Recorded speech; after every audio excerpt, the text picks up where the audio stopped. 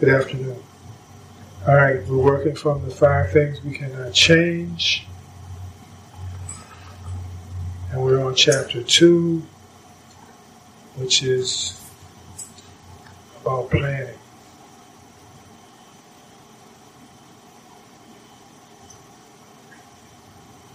Things do not always go according to our plan. It says to plan, but I'll say our plan. Because in this chapter, the author, and I agree, alludes to the fact that there's an energy or a purpose. It's hard for us to pick up the signals on, but it's there. And his advice, and my advice, is to let go of our controlling factors. Let go of the fact of thinking that we know what is best, and allow all of the positive energies in the universe, call it divine, call it sacred, to instruct us, to guide us, and to allow that energy to push forward to the forefront. The one thing, again, I'd like to caution you on is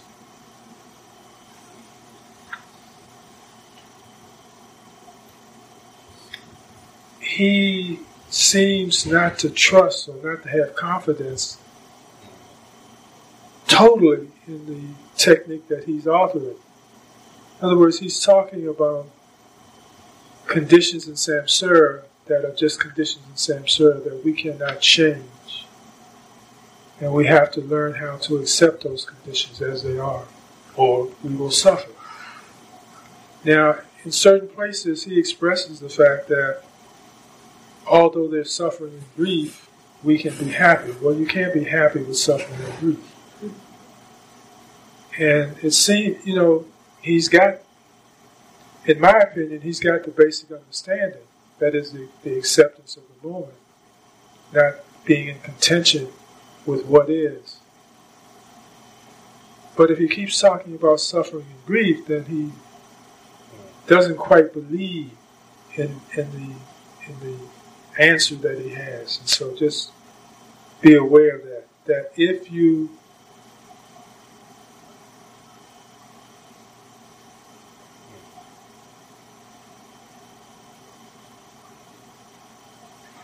for instance, on page 21, he says, we know that a yes to life is a yes to grief and pain.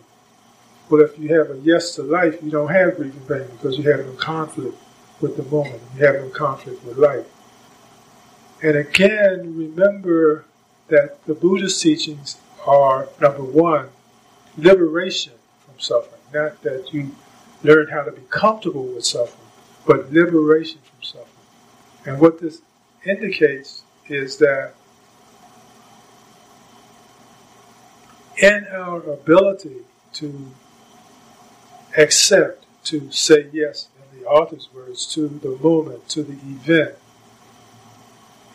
we learn that it is not the event that causes our suffering. It is our struggle with the event that causes our suffering. Do you understand? Okay. And yes.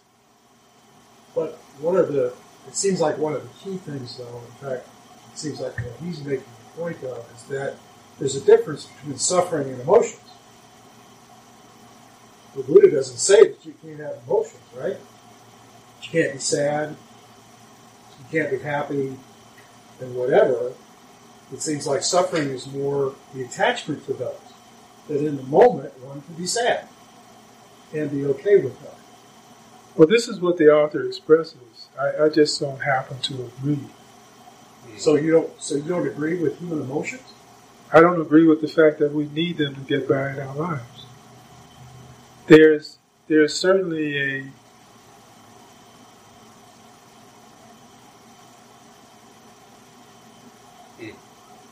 a presence, so much so that we take it for granted that this is a part of what we're supposed to be employing as we live. But I don't think. Remember in the chain that's called dependent origination, that starts with ignorance and ends with emotion. There is, in that sequence of dependent origination, a place way before you get to emotions that is called craving. See? And so, with feeling comes craving, with craving comes all of the other stuff. If I eliminate the chain, or if I break the chain at that place, none of the other stuff happens. None of the emotions happen. And you have got to be willing to see whether that works for you. To be willing to address the issue, address the situation back where there is this craving and feeling. And when you dissolve that, you will find that there is no emotion. Okay, so I'm just saying, we are habitually on the gerbil wheel, and our operation or our solution has always been, through psychology and through psychotherapy, that you wait for the emotion to manifest and then you fix it. You work with it, you hug it, you embrace it, you take medicine, you do whatever is necessary working with that. But what I find is that when we're able to be awake, when we're able to be sensitive, and we catch ourselves right at that craving portion and drop it there, let it go right there, that none of that other comes into manifestation. So we don't have to deal with it. As an example, and I use Kubler-Ross a lot, so the 5 stages of grief. And she gives these 5, starting with anger and ending with acceptance. And what I've always said is that if you start with acceptance, you don't go through the other 4. Okay? Because what we see in life, what we realize in life, is no matter how despondent we are, no matter how depressed we are with the situation, with my spouse leaving me, or my house burning down, or my pony running away, or whatever it might be, that when I accept the fact that it happened, let it go, it's gone. My wife is gone, she took all my insurance, blah, blah, whatever the case might be. That at that point, there is no more suffering, there is life. There is getting up off the couch, taking a shower, putting on clean clothes, and going out in the world and living life again. There is no dealing with emotion. You dealt with the emotion for the year that you slept on the couch. Do you understand what I'm sharing? Yeah. Okay. But you're also saying that it basically is that even if I'm sad for 5 seconds, I shouldn't. If my wife leaves me and I'm sad for 5 seconds, then I should be able to overcome. I should have overcome that before I got there. Well, I'm saying that the mechanism is in place for you to cut that ribbon at any place you want to. I am not saying that you can't choose to suffer. I'm not saying that. I'm not saying that you're wrong for suffering. I'm saying you don't have to. You see? Now, as another life's example, I've known people who have come to me in counseling because grandma died and they're not grieving. They're not sad. They're not, unhappy. And the rest of the family sort of telling them that they're incorrect and they must not have loved grandma because they're not, in the same state of grief as everyone else in the family. But the reality is that this particular, this one example that I can think of, loved her grandmother, spent time with her grandmother, assisted her grandmother, loved her grandmother, and therefore, when it was time for her grandmother to go, she was okay. She had done what she had to do while everything was still living, while there was life, right? So she didn't need to feel sad because she spent her time she gave her love, and the grandmother gave her love back. So that's another example that I can think of that says we feel it necessary that we should feel sad about this, or grieving about this, or fearful about this, but you don't have to be any of those things about any of those things. Those are just phenomena that come and go. Right? Okay. So you can be if you want to. And you can do that for as long as you want. And that's usually the way we spend our time, our lives, is doing it for as long as we want. And then one day we just decide, okay, enough of this. I'm going to get up and live my life. You know, whatever I'm grieving about is done. It's not changing. It's not coming back. I've given them a year or 2 years or 10 years to knock on the door and say, please take me back. And they're not here yet. It's time for me to get up and live my life. And when I do that, I don't drag along the grief.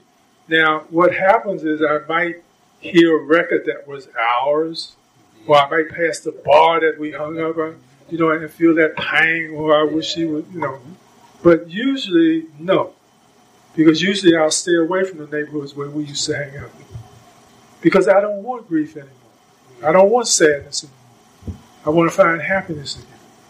I want to be happy again. So, but if you want to suffer, if you want to be sad, that's okay. And that's the distinction. I'm not saying you can't. I'm saying it isn't necessary. But if you feel that you must, okay. Oh, I'm sorry, I got a couple of questions. Well, you kind of answered that, but like for instance, what happened in Texas? I was trying to. What happened in Texas? Right. I mean, you can't help but have emotions with that, and with that, I think like those emotions help you to try and see the right thing to do, or to do the right thing, or to try and make the right changes because of that. Okay. So how does that work into emotions? Okay. I'd first like to say that in my experience, I have never made the right choices when I was emotionally oppressed. I've never made the right choices when I was emotionally oppressed. Right. You know, I did whatever was expedient so I could get through this craziness, this pain, these tears in my eyes, this loneliness that I feel. I just grabbed on the stuff, right? You know, whether it was drugs, whether it was, you know, another person, whether it was moving to another city, but it was like, let me get out of this stuff and hurt. This hurts. This bothers me. So I'm saying that the emotions do not motivate necessarily wise resolve and wise solutions. They just make us want to do something because we're in so much pain. Now, do I have to be sad to do the right thing? Do I have to be depressed to do the right thing? Do I have to hurt to do the right thing? I can look at what happened in Texas, and what happened in Nevada, and what happened in San Diego, and what happened all of the other places, Florida, what happened in all of the places, what happened in Syria, what happened in Afghanistan. I can look at all of those places and see that there's a need for something that's not there. There's too much anger, there's too much hate there. But if I get angry and I begin to hate, or I begin to hurt, or I begin to be depressed about the situation, that's not going to allow me to overcome what I see in the best possible way. Do I need to do these things? Do I need to have these emotions in order to make the best decision? No. How do I look at that experience with my eyes wide open, realizing that that's just a part of this world? You see, the happening in the church in Texas is not anything strange at all. This is a part of America. It's not an anomaly.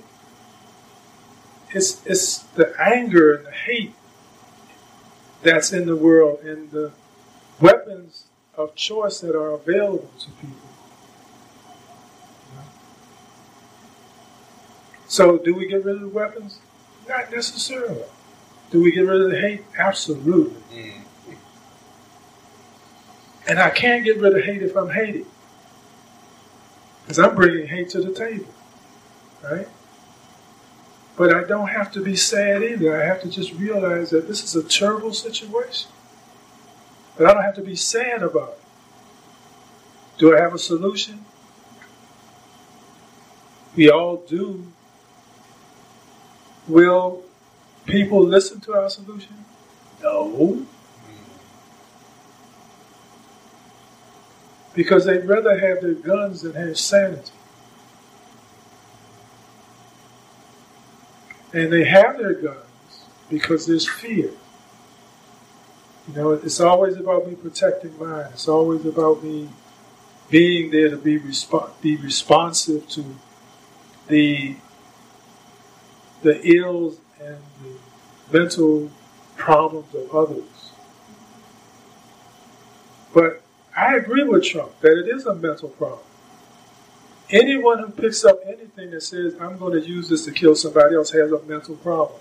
Whether it's a gun or a stick or a rock or a knife or a plastic bag or a rock. When I say to myself, it's a good idea to kill you, I am mentally deranged. And that's what I've got to work on. It's not the sticks and stones that I can pick up and break your head over. It's my thought that it's appropriate for me to take your life. We've got to bring more love to the world. Okay? So, I was going to say this to the last, but since you asked the question, I'll just throw it on out to you now. And that is,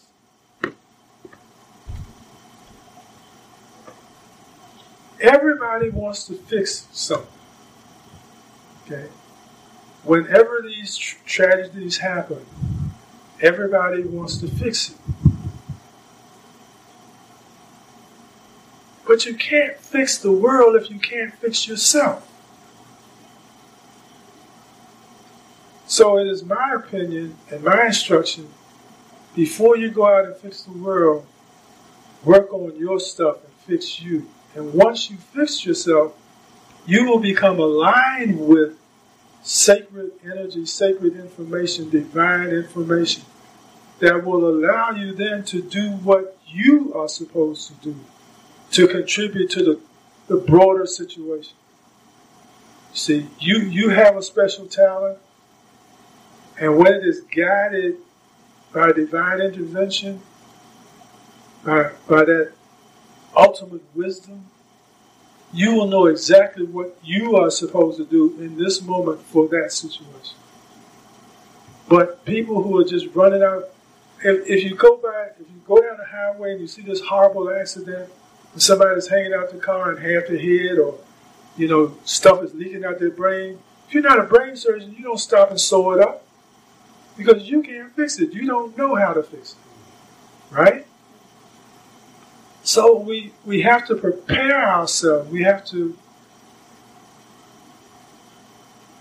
empty ourselves of ego, that self that thinks they know everything and has the best result, and allow themselves to be used as an instrument. When we were all Christians, well, most of us were, some of us weren't, we used to have sayings like, let go and let God, or thy will be done. Now, at that time, I thought that meant I could sit on my butt and let God do it. But now I understand that, no, that doesn't mean that. It means that I've got to let the sacred operate through me. I have to get out of the way. I have to put my intentions and my solutions in my pocket, because They're just minimal. They don't really work. I want to have the best empowerment to effect change in the world. And I know that that comes from something higher than the little me, right? So, yeah, fix ourselves. That's our solution. We're never going to fix the world. This is just the way samsara is. It's always been this way. This is just the way this reality is. And it's here for a reason. It's all of this confusion and fire for a reason. It helps us make the hard choices for ourselves, whether we're going to give in to what the situation is and fold up and weep and become impotent, whether we're going to go crazy and grab a gun and shoot all the other guys and kill all of them before they kill me? Or are we going to bring love to the table? Are we going to bring sacrifice to the table? Are we going to bring wisdom to the table? Are we going to bring compassion to the table? That's what's missing.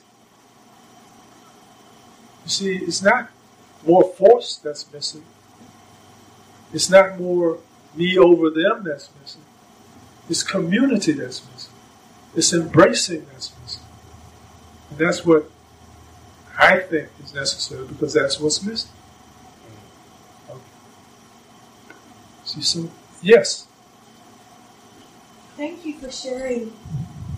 You're welcome. It reminds me of that movie. I don't remember the name of it, but it was The Dingo Ate My Baby.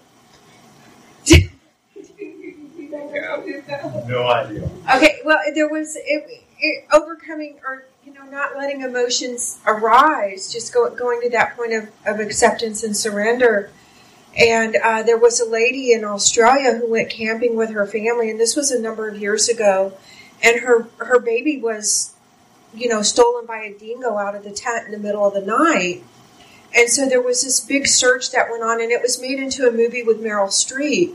And she became not just a national figure, but a worldwide figure, because people, at first, everybody was into it. Let's find the baby. Then it was, well, she's not crying. What's the matter with her? And she didn't show grief and everybody turned against her and said that she killed her baby and buried it somewhere out in the desert because she wasn't devastated by these events. Understood. And they imprison her, and she gets pregnant, so then she's a bad mom again because she got pregnant while she should have been grieving. And then during all this, they find the baby's torn clothes out in the desert. Somebody else found them. And you could tell by how they were serrated that it was the teeth of the dingo. And everybody just hung their head, because here they put this woman, the whole world put this woman through so much. And, because she didn't react emotionally the way that everybody tells you have to act, which is very dysfunctional and very unproductive and very unhealthy. And, it could go on and on. But anyhow, I just wanted to share that because I think it is very liberating. I find it very liberating to know that I personally don't have to go through that process when something arises. And so that's all I wanted to share. Thank you. And we do that a lot to each other a lot of the time. Yes, we do. We really do. All right, but again, I want to make sure that everyone understands that if they need to do those things, if they need to take some space to experience the loss that they have, that is absolutely okay. It is optional. That's the functional word. You don't have to. It doesn't make you a bad person if you choose not to. But it doesn't make you a bad person if you choose to. See, because it is my job to be your friend no matter what you choose to do. I'm going to stay with you, and I'm going to be there for you when you decide you're through. I'm not going to abandon you, because that's what friends do. They stay with their friends. I'm not going to enable you. I'm not going to cry with you. I'm not going to be depressed with you. But I'm going to let you know it's going to be okay, because there's going to be a time when you realize that this too shall pass. Everything is impermanent, including your emotions. Your emotions are no more real than everything else you think is real. Yes, sir. Venerable Pannadipa, I have a question. It's around the word choose. It seems to me that, and perhaps you've answered it, the question, but let's say in the moment you see something, you see somebody shot dead in front of you. It seems that a sane person would experience, just naturally, physiologically or whatever, a sense of, horror. Mm-hmm. And then, or in another situation, naturally a person would feel sad. Mm-hmm. So what I'm getting at, it seems that there's moments where it's appropriate, but then if we're being mindful of the situation, we're not, hopefully then we can move from that into, I don't want to say healthier, but move into a space that becomes more, I don't want to say wholesome, but you know what I'm trying to say? That we... I think so. More appropriate? More... Appropriate? I can't hear. Appropriate? More appropriate? Yes, that instead of, hopefully as we get healthier, we're not going to stay fixated in that spot forever of this shock. Not to judge somebody who does, but that we'll be able to turn it around more quickly to respond more appropriately to our own feelings. Yeah. So we're not, like you say, hatred never ceases by hatred. So we can move. But it seems there are moments that are sort of beyond our control where we're just going to respond. I don't think you're saying that there aren't. I think there's something I'm misunderstanding just a little. What I'm saying is that we always have a choice. That's what I'm saying. You got a choice. Now, have you ever seen anybody shot? Have you ever been in a situation where somebody got shot? I have. And out of all of those things, I didn't choose any of those things. I chose to run. To get out of harm's way.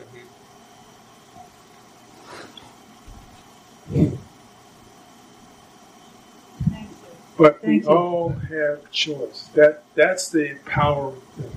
We're not stuck on something that we have to do because we've seen our relatives do it or other people do it. We all have a choice. That's the liberating. So when you're going, what I'm saying to everyone is that when you're going through anything and you don't like what you're going through, remember you made the choice and you have the option to make a different choice. That's all. If you're satisfied with what you're going through and it's okay with you and you feel that it's appropriate at the time, then by all means, continue to do that. But if you don't like it and you're uncomfortable with it, then say, oh, wait a minute, I can do something different.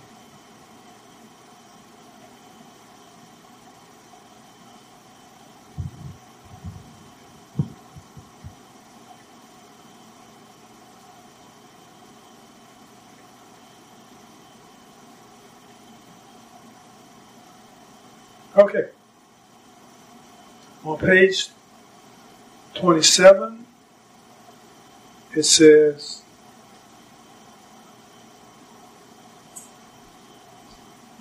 now, first of all, he says, we are hurt by rejection, but not devasted by it. If you're in the moment and you're accepting what is, you're not hurt by rejection. See, these are the little subtle things that makes me understand that this author, even though he has good material, he doesn't understand the deeper, subtler aspects of what he has in front of him. But he says, we are hurt by rejection but not devastated by it. Well, that shows that the information is giving him some relief, some recourse, that he's not as knocked over as he might have been before he had this information. But what he does say is this: our focus is on how we love, not on how we are loved, on how we can give, not on what we can get. And see, if you focus on this, you don't have any time to be hurt. You don't have any time for foolishness, for emotion. If you are focused on how we love, then you don't think about what someone else is not doing to you or for you. Because you're focused on how you love them, not how they love you. It's called unconditional love. On how we can give, not on what we can get. Each of us is here to discover and share marvelously unique inner gifts. That is what the world is waiting for and why we are given a lifetime.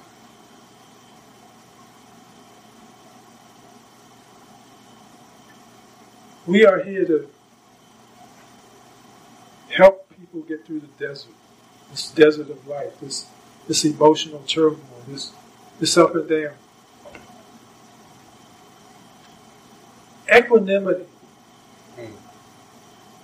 is a part of this practice. And it means that when people are dumping gold in our lap,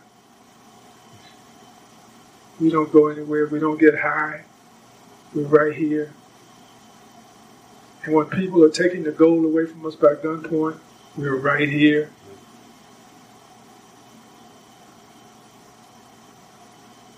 That our purpose, everyone is somehow pulled to make a change in the world, make the world better. And that pull is legitimate. That's what we're here to do. We're here to make the world different. We're here to make the world better. But we're making it better by bringing the wisdom to others that help them understand that here is how we have to navigate this thing called world. We can't make everybody love us the way we want them to.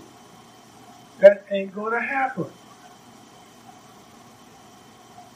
No matter how hard we try, no matter what gifts and sacrifices we buy and make, people are going to be people. When we understand that, then we don't condemn people. We don't go shoot up churches because somebody didn't do what we wanted them to do.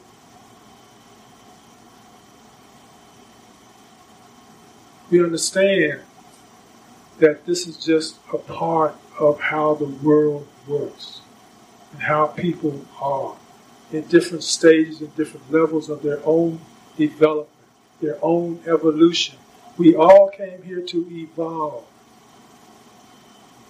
Somehow we think that because we're human, we have no more need to evolve because we have evolved into humanity from the animal realm. But we're just beginning to understand. Look at, all that we see around the world now is animalistic.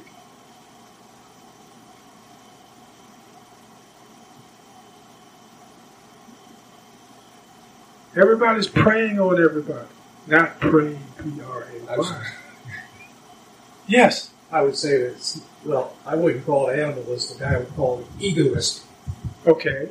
That what we see in the world is this ego coming out. All right. Yeah, more of that. And that's what we're trying to accomplish. So the ego part. All right. That makes us act like animals. Some worse. Right. But then you're saying that that animals act that if you act like an animal, you act badly. So that means animals act badly. They just act as they're supposed to. Yeah. If I act like I'm supposed to, then you're not acting bad. Right.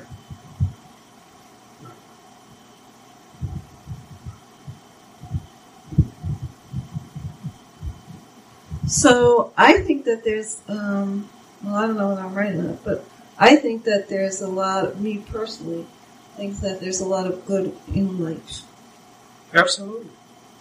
And we get these filters of bad things that come in and we're shocked because basically it's good.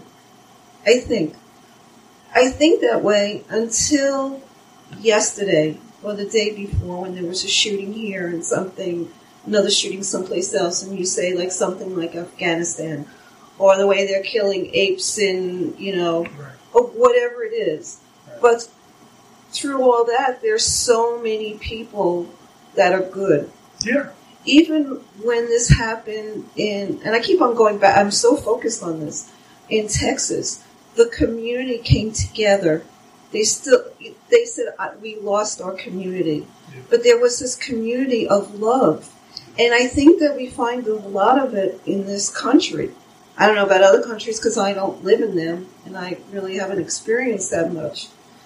But just here alone, I think there's like more positive, and when we get filtered in with the negative, we're so shocked by it. I think. Okay. That's it.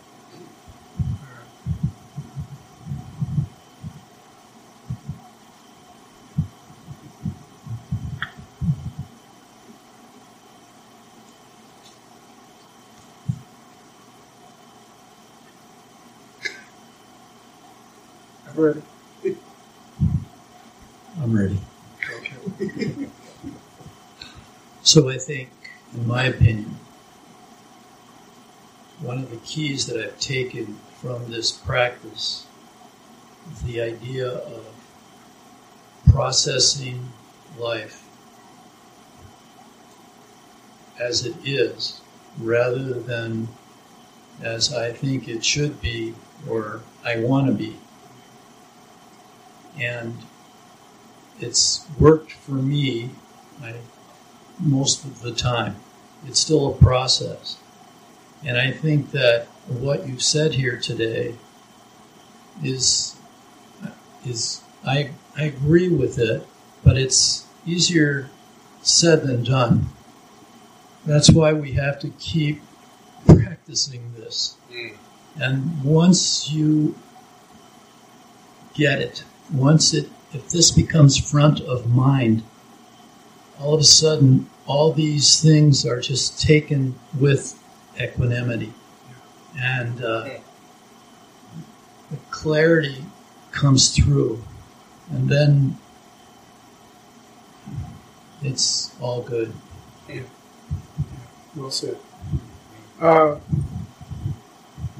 As your example stated, that when we have a tragedy, we come together.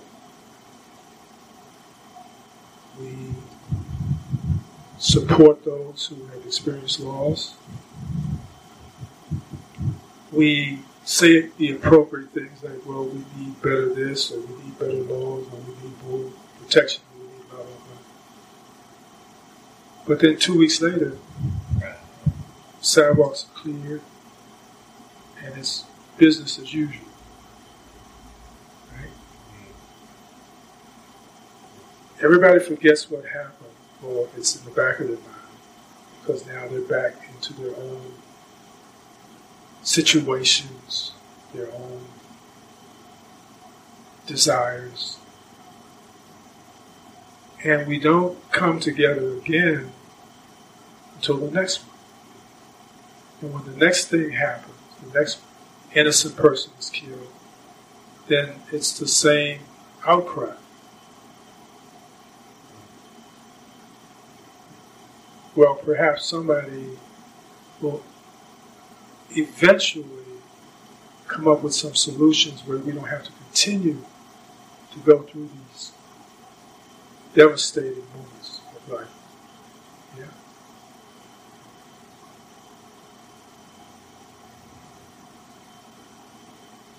as everyone has said, it's not easy. It's not an easy thing to do. It's not an easy thing to accept. But what we read in the last chapter, don't forget the last chapter we read and studied, which was on what? Anybody? Impermanence. Death is a statement of impermanence, not a statement of sadness or tragedy or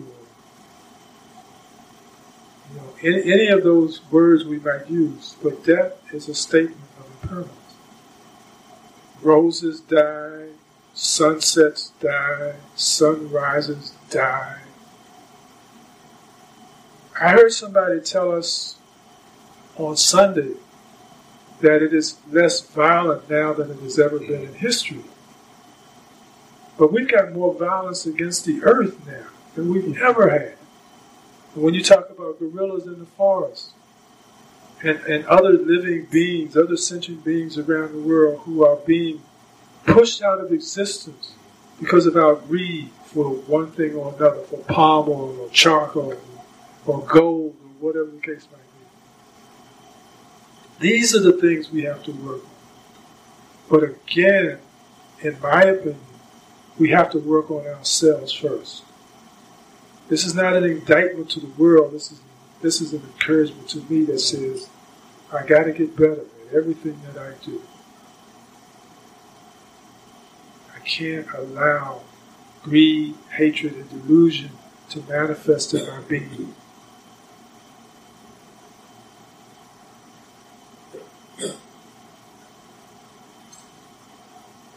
As long as nothing is more real than our mind, there is no possibility of believing in a transcendent reality.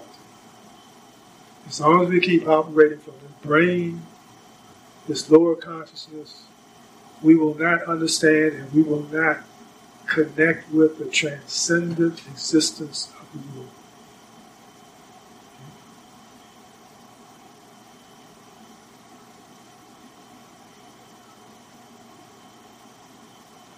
There always remains a hidden inner realm of mystery, a noumenon behind all phenomena. This is nirvana. This is emptiness. But it is not empty. It is full of everything, but nothing yet is manifested. I try to explain it with terms like pure potential. But again, as soon as we name it, the Tao that can be named is not the Tao. As soon as we name it, we make it something. And as soon as we make it something, we've corrupted it. Because it is not something. It's everything we ever knew and more. And this is what we need to access. This is where we need to go with our knowing, to that place. That place of allness, holiness, oneness. Whatever you might try to identify it with words, we will be short and woefully lacking in the full expression of what is possible for each and every one of us. But we can't get there, we can't do it until we fix ourselves. As long as we still have fear, greed, hatred, judgment, all of those things, it will not work. It will not happen. We've got to love the ones who were injured and killed, and we've also got to love the ones who do the killing and injury.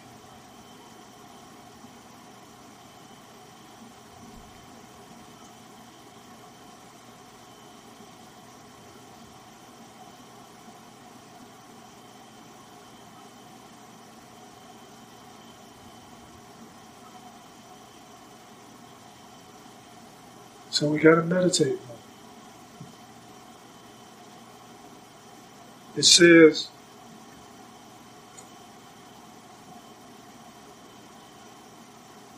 the noumenon, the unmanifested, is the non-duality. the Buddha mind or Christ consciousness that underlies and upholds all things. It is akin to the non-dual, object-free awareness arising in meditation. It is being toward which beings are tensed. That means we feel ourselves being pulled there. Both attachment and avoidance keep us one step removed from the edge of being. It's being with a capital B. Toward which our individual being is spiritually tensed, being pulled, drawn. Insisting that things be different is a cause of suffering.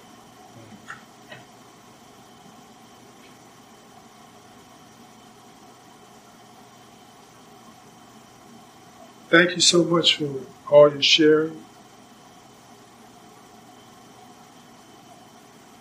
Next week we'll work with Chapter 3, the title of which is Life is Not Always Fair.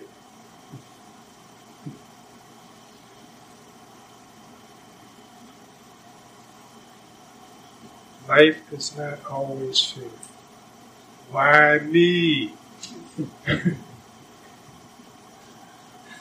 right. See how many why me's you happen to bring into your life this week. And remember, the response to that is, why not me? Why do I want this to happen to somebody else and not me? See, the whole point of the practice and the whole point of our study and the whole point of all of the workshops you've gone to and all of the churches you visited and all of the prayers that you spoke is to prepare yourself for all possibilities so that when the day comes when that real heavy thing comes at you, that real scary thing comes at you, you don't waste time with why me. You take care of it. Whether it's someone else's tragedy or whether it's your tragedy, you take care of it. You stand up and be the spiritual adult that you are, and you show the rest of the world how to live. We see this, again, we talk about community. We see this with people who we are expecting them to just crumble and be bereaved because they've lost their homes or they've lost their family or whatever. Listen, we'll get by this too. We'll work with this too. So, yes, Jim? Sure. This place that we're drawn to, this quantum field, whatever you want to call it, Right. do you think that it's conscious of itself? Yeah. I think it's pure consciousness.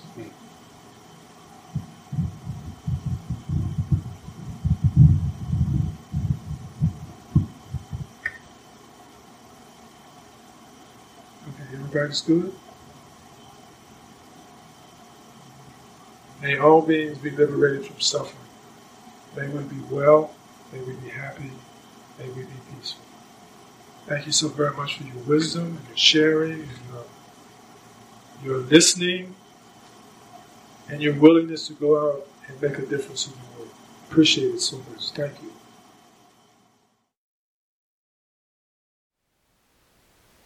Thank you for listening.